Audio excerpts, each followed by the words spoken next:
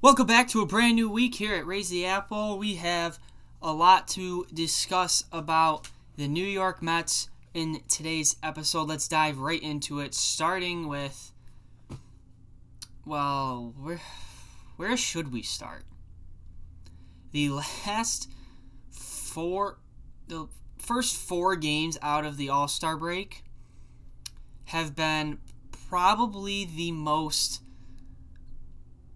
roller coaster Mets we have definitely seen, this year, probably in a while. They lose the first game out of the break against the Pirates.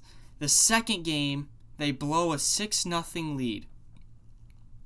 Then on Sunday, they were down 6-0. You had a disaster of a play, which we'll talk about in a minute, that resulted in Luis Rojas getting suspended for 2 days. Then you came back being down 6-0 in that one to win that one. And then last night was the Great American Bandbox, as Gary Cohen called it, and you won 15-11 when you blew 3 different leads. I don't really know what to make of all that. So let's start with the blowing the 6-run lead. You had Lugo and Edwin Diaz absolutely imploded on Saturday. That was just a sucky loss. That was honestly the worst loss of the year. You had Jacob Stallings, the Pirates catcher, with the walk-off grand slam. Everyone thought it was a flyout to end the game. Everyone thought Diaz was out of it. And it turns out ball just kept carrying and was gone for a walk-off grand slam. That was, without a doubt, the worst loss of the year. If I could compare it to a worse loss in recent memory, I would compare it to the 2015 season. You had, it was just around the time of the Wilmer Flores stuff. You had Justin Upton hit a go-ahead homer off of Familia after 2 rain delays against the Padres, and that was like the low point of the 2015 season before they took off to go to the World Series. That's what this loss kind of felt like. The Mets were in first place for the longest they've ever been in first place since 2007.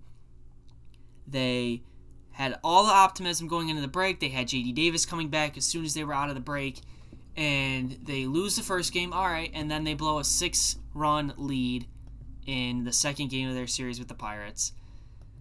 Horrible night, to say the least. And then you had Sunday, which was an absolute disaster. It was just both, if you look at both of the times that Taijuan Walker has had horrible outings, it was Sunday, and then it was back in beginning of May, was it? When he faced off against the Cubs, when he got ejected on it when Rojas took him out. Those are the only 2 times this year, in my opinion, that Walker has not been good. And he would probably be right there agreeing. But both of those times, what hurt him was he could not find the strike zone. The first time he got the umpire got in his head a little bit. This time he couldn't find the strike zone. And then there was the play that I've kept watching, and I'm still trying to figure out what on earth happened during that play. So the Pirates had bases loaded. I forget who was up to hit. Hits a little dinker down the third base line. Ball's foul, foul, foul, foul. At the very last moment, right when Taijuan Walker goes to scoop the ball out of play, so it would be a foul ball. To touch it in foul territory, so it would be a foul ball. Right when he goes, his glove makes contact with the ball barely, by the smallest of margins, makes contact with the line. By rule, that is a fair ball. At first glance, I thought it was foul. I was livid, screaming at my TV, and then I watched it on replay and was like, okay, that was the most Mets thing ever. The whole play was the most Mets thing ever. You had Walker then, after it was called a fair ball, arguing with the umpire, but the ball is still in play. So the Pirates' third base coach, keep sending them. They score 3 runs on the play before Walker finally decides to go get the ball. 3 runs score. the Pirates, at that point, was it tied? It was tied 3-3 at that point. Now it was 6-3. Taijuan Walker, the play's over, arguing with the umpire. Then Luis Rojas was more livid than we have ever seen him. Gets right in the face of the ump. He's tossed and suspended 2 games for excessive arguing. The whole purpose, I don't know why it was labeled excessive arguing. There was a little contact with Rojas and the ump, which is why I think he got suspended. They should have labeled that as he was suspended because he made contact with the umpire while arguing. You're allowed to argue without getting suspended. You're not allowed to touch the umpires. Rojas got a little too close, I will agree. He did get a little too in there and made a lot of contact with the umpire, which warranted a suspension. Makes sense. Walker then gets taken out, and the Mets come back and win that game. They get, it was 7 2/3 or 8 2/3 or something like that, shutout innings from their bullpen. Their bullpen stepped up tremendously. And it was just, you had that, and then the day before you had the benches clearing with Stroman and Nogowski of the Pirates, where you had Drew Smith calling him a clown, Nogowski a clown. Stroman was getting fired up. Nogowski didn't like that, I guess. And Stroman was like, well, what are you talking crap for? And they go at it, and it was a wild, wild series in Pittsburgh.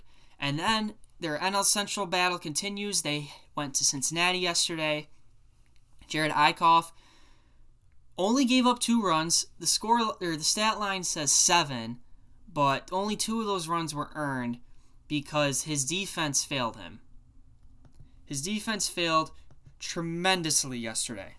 Luis Guillorme made 2 errors, butchered 2 balls, and both times tried saving them by whacking at him with his hand, which I don't know what he was trying to do there.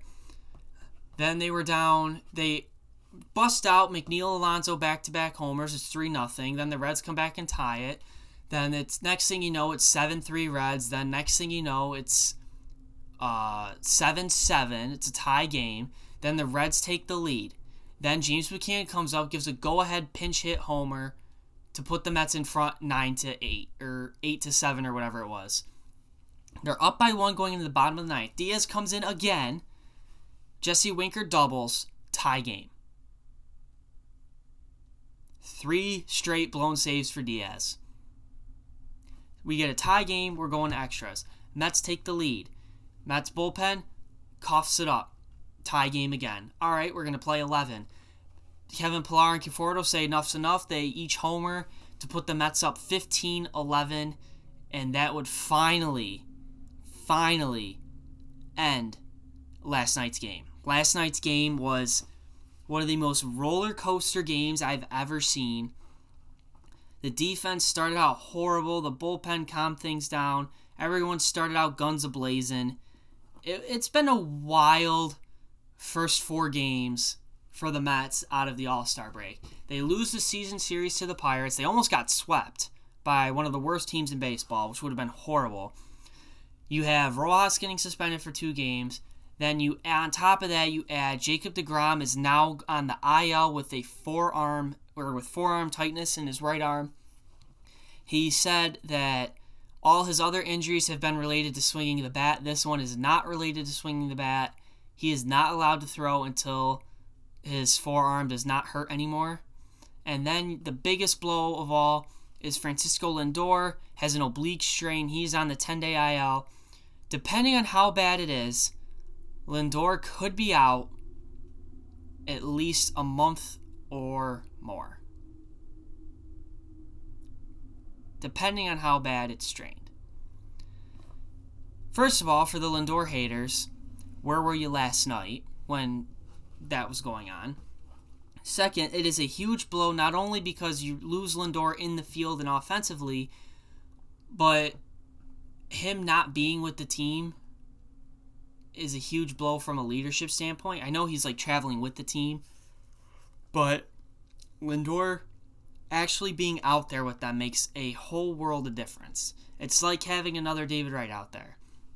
And for at least a month, we probably won't have him, which is awful. Same with Jake, because you don't know how long the soreness on Jake's arm is going to be there. Another huge blow. But there was some bright spot, or in lighter news. JD Davis comes back. He's been raking in his first 4 games back. He says Kris Bryant who. We'll talk about that in a little bit. And then you had Carlos Carrasco is making a start today for AAA Syracuse. He's expected to go 3 or 4 innings. And then his next start, or in 5 days from now, the question will be, do the Mets bring up Carrasco and start stretching him out with the Mets? Or do they give him another start or 2 in AAA Syracuse to lengthen him a little more before they bring him up? I'm personally a fan of bringing him up after today and stretching him out that way, like they're trying to do with Lugo. Maybe have his starts go 3 or 4 innings, and then you go to maybe a Sean Reed Foley for majority of the game, and then the guys in the bullpen the rest of the way. Cookie, it will be a nice boost to this rotation, but they need Jake back. When Cookie comes back, you're going to have Jake, Taijuan Walker, Stroman. I know he struggled of late, but we know what Stroman can do. Cookie, the 5th starter spot's up in the air with David Peterson's injury still being a problematic, so you're probably going to have Jared Eichhoff in there. Robert Stock starts tonight. You could go with an opener scheme. The Mets do have a lot of options, but very limited options. Syndergaard's not going to be back till September. The Mets need to make an acquisition for a starter. So this is where we're going to talk about, first of all, with JD Davis. We'll talk about third base, then we'll talk about the rotation. Bullpen's fine. You don't need to make any acquisitions in the bullpen. Anyone saying, oh, you need a new closer, Diaz can't do it. No. Diaz is fine. It's just a hiccup in the road. I'm not worried about it. Offensively, this team is fine. 15 runs last night.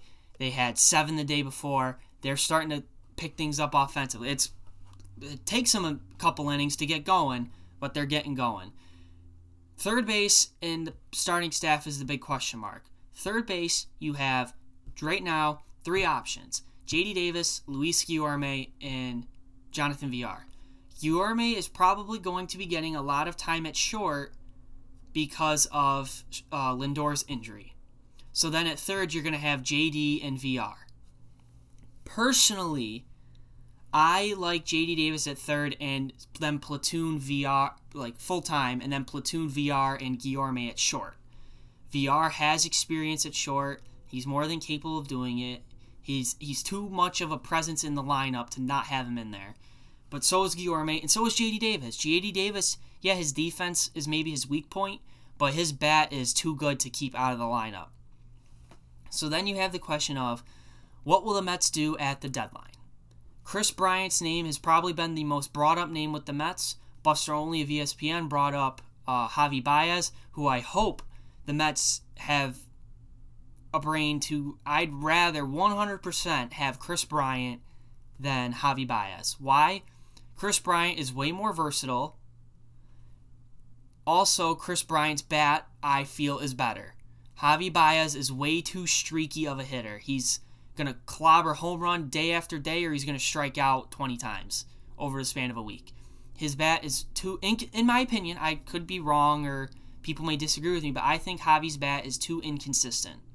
I like Kris Bryant more because he's more consistent, he's more versatile. When Kris Bryant comes back, or if this is assuming the Mets make a trade for Bryant. If the Mets make a trade for Kris Bryant, you have to assume that one of 3, JD Davis, Luis Guillorme, Jonathan Villar, is going back to the Cubs. Most likely, it's JD Davis. Although JD Davis said the other day he knows the rumors are out there, he wants to stay in New York, he doesn't want to leave. I want JD Davis to stay. But to get a guy like Kris Bryant, you're going to have to give. And the Mets don't have a ton of farm talent to give up. So unless the Cubs are just completely in sell mode, they're going to probably want prospects, but they're also probably going to want at least one major league ready guy in return, which could be a Guillorme or a Villar or a Davis. Again, Davis is probably the most likely of those 3 to get traded. Villar's been way too valuable this year. Guillorme's a defensive wizard. I know he buckled a little last night.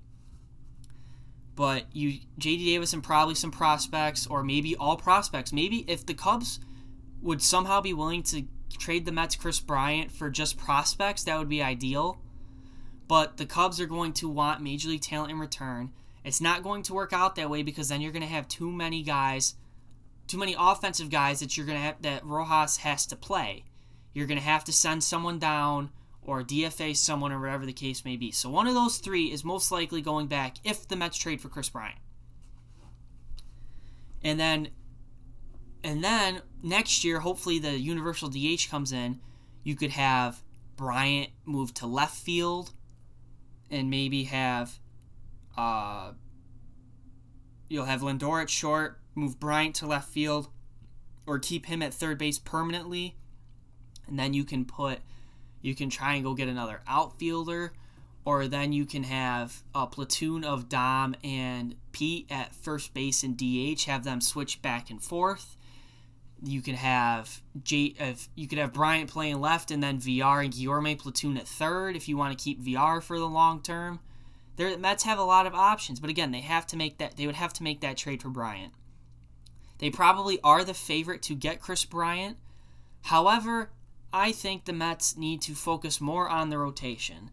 The pitching has been great this year. They need to continue to capitalize on that. Two names that have been brought up: Luis Castillo of the Reds, Jose Barrios of the Twins. The Reds are back in it in terms of a playoff spot, so I don't think the Reds are going to part with Castillo, especially what he could potentially provide to them down the stretch. Jose Barrios seems like the most likely candidate. Jeremy Hefner, the Mets pitching coach, has told the Mets front office, if you can, try and make a move for this guy, because he's that good. And we know Barrios is that good. He's one of the best pitchers in baseball when he's healthy. The Twins are not going anywhere this year, much to a surprise of myself included. They have not been good this year. So they're probably going to be willing to part with a guy or two. Barrios is most likely of that group. The Mets could probably get away with trading minor league talent higher minor league talent for Barrios. If you trade for Kris Bryant is not a rental. Well, he could be a rental, but you want him long term. Jose Barrios, maybe he's a rental. We saw, or maybe you want him long term. Both of these guys can fall into both of those categories. When you look at the Royals in 2015, they got Cueto as a rental to take him down the stretch. If the Mets can do that with Barrios, if the Mets trade for Barrios, they are saying, in my opinion, we are trying this year to go for it. And if we do not get it this year, then we know exactly where we stand and what we need to address to go, and we're going all in on 2022. That's my opinion. If you trade for Kris Bryant, you are saying also, we are going all in on this year and see what happens. And it's the same thing. We're going all in, see what happens. If we don't win it all, we know exactly what we need to do, and we are going all in 2022. Either way, a big trade is needed for this Mets team. A Barrios or Bryant. I prefer Barrios only because I think the Mets need more help in the starting rotation right now than they do in the field. I'm willing to sacrifice a little defense at third with J.D. Davis to keep his bat in the lineup and then get an extra starter instead. I think the rotation, Cookie comes back. You don't know if Cookie's going to be his normal self or not. You don't know how long Jake's going to be out. You hope Stroman can turn it around. David Peterson, you don't know when he's going to come back. Syndergaard's not coming back till September, and you don't know where he's going to stand. Worst case scenario, you could put Syndergaard in the bullpen down the stretch, or Barrios as a long guy in the bullpen, or do a six-man rotation to ease Syndergaard back into it. The Mets would have a lot of options. But personally, I think they should go after Barrios as their top target, and if they can't get Barrios, try and get Kris Bryant. The only problem with either of the, not so much with Barrios, but more so with Bryant, is are you getting these guys to be rentals, meaning you're going all in on 2021, Or do you want these guys there long term? Let's do Kris Bryant. It's more likely in terms of long term that the Mets would keep Kris Bryant long term rather than Jose Barrios. So let's say they keep Kris Bryant. They want to keep Kris Bryant long term. Then your question is, well, what do you do about Conforto, Stroman, Syndergaard? Conforto will be a free agent. Stroh accepted the qualifying offer last year. He wants to stay, but you're going to have to pay him. Not a lot, but you're going to have to pay him probably a 3 or 4 year deal. Syndergaard, he's going to be free agent. You don't know what you're going to get with that. In a perfect world, you already got Lindor locked up, so that you could cross that off the list. In a perfect world, you hope Syndergaard takes the qualifying offer. You sign Stroman to a 2 to 4 year deal worth however much. I don't know financials, but 2 to 4 year deal probably for Stroh because he wants to stay. Mets want him. Mutual interest. I think they can get it done.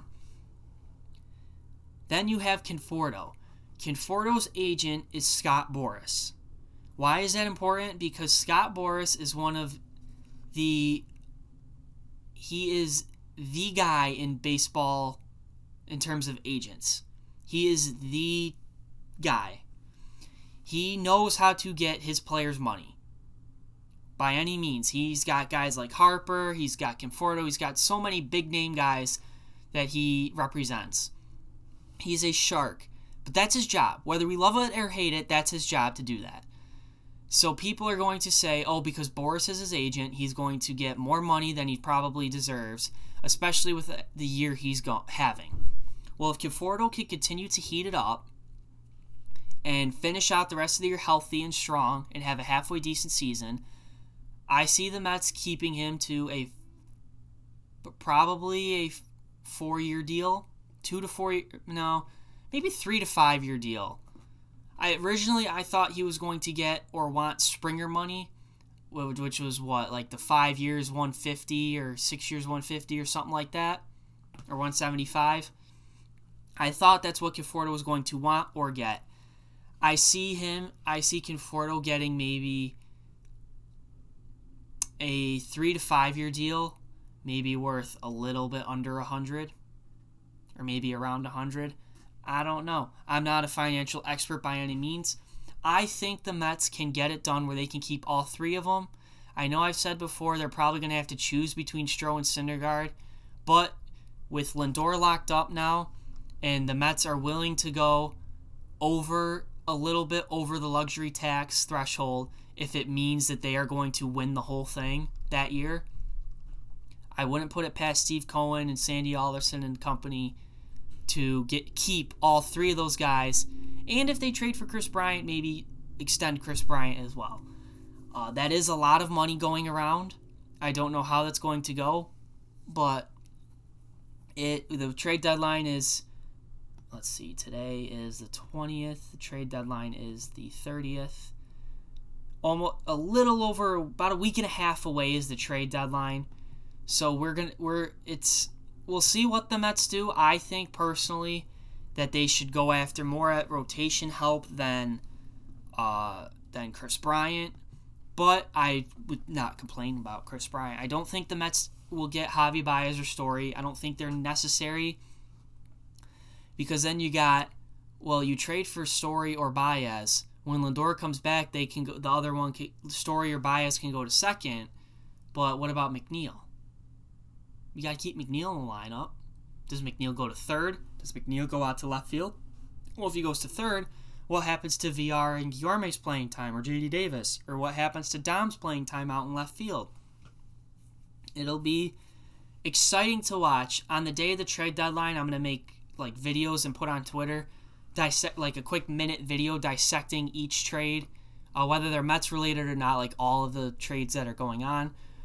The Mets need to make a splash at the deadline regardless. Hopefully it is in the rotation first before they address any other needs, because I think the rotation is the top priority right now, especially with Jake's injury, especially with Stroman's struggles lately.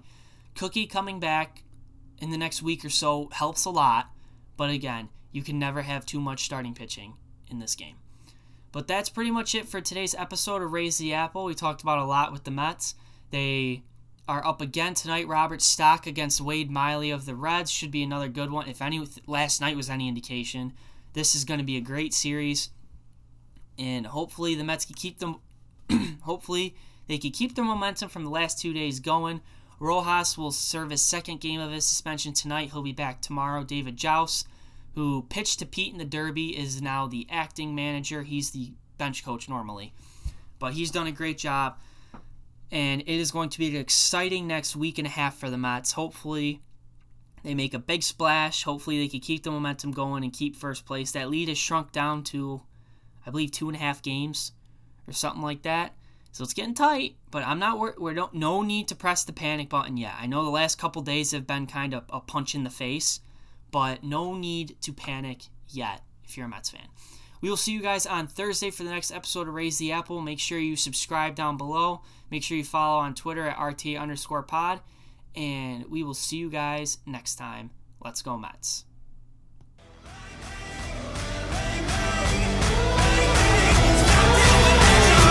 Bang, bang, won't stop till we're legends.